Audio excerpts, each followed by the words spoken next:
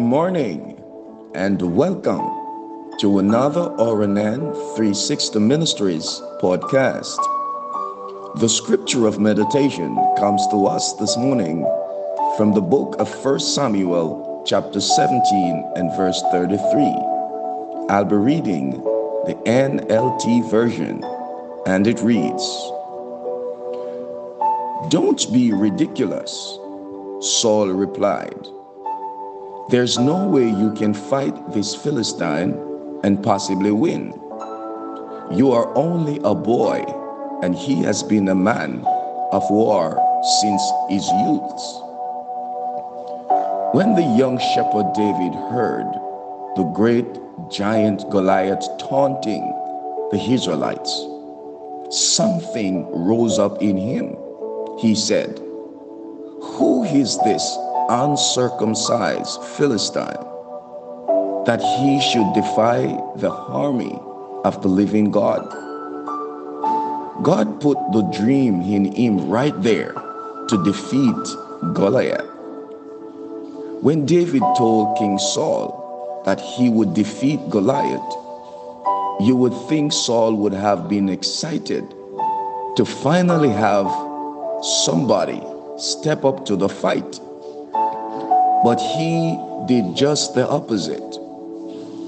However, David refused to believe the limitations and declared his victory before bringing Goliath down.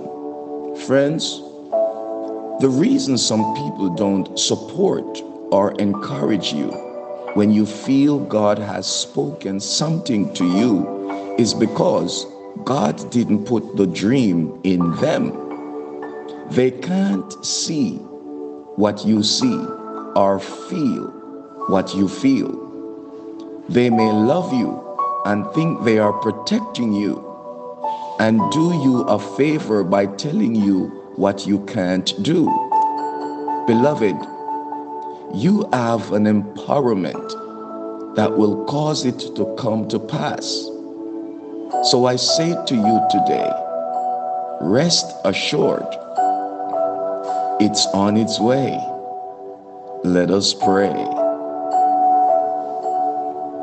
Father, thank you that I am not limited by what the people around me say or think about me.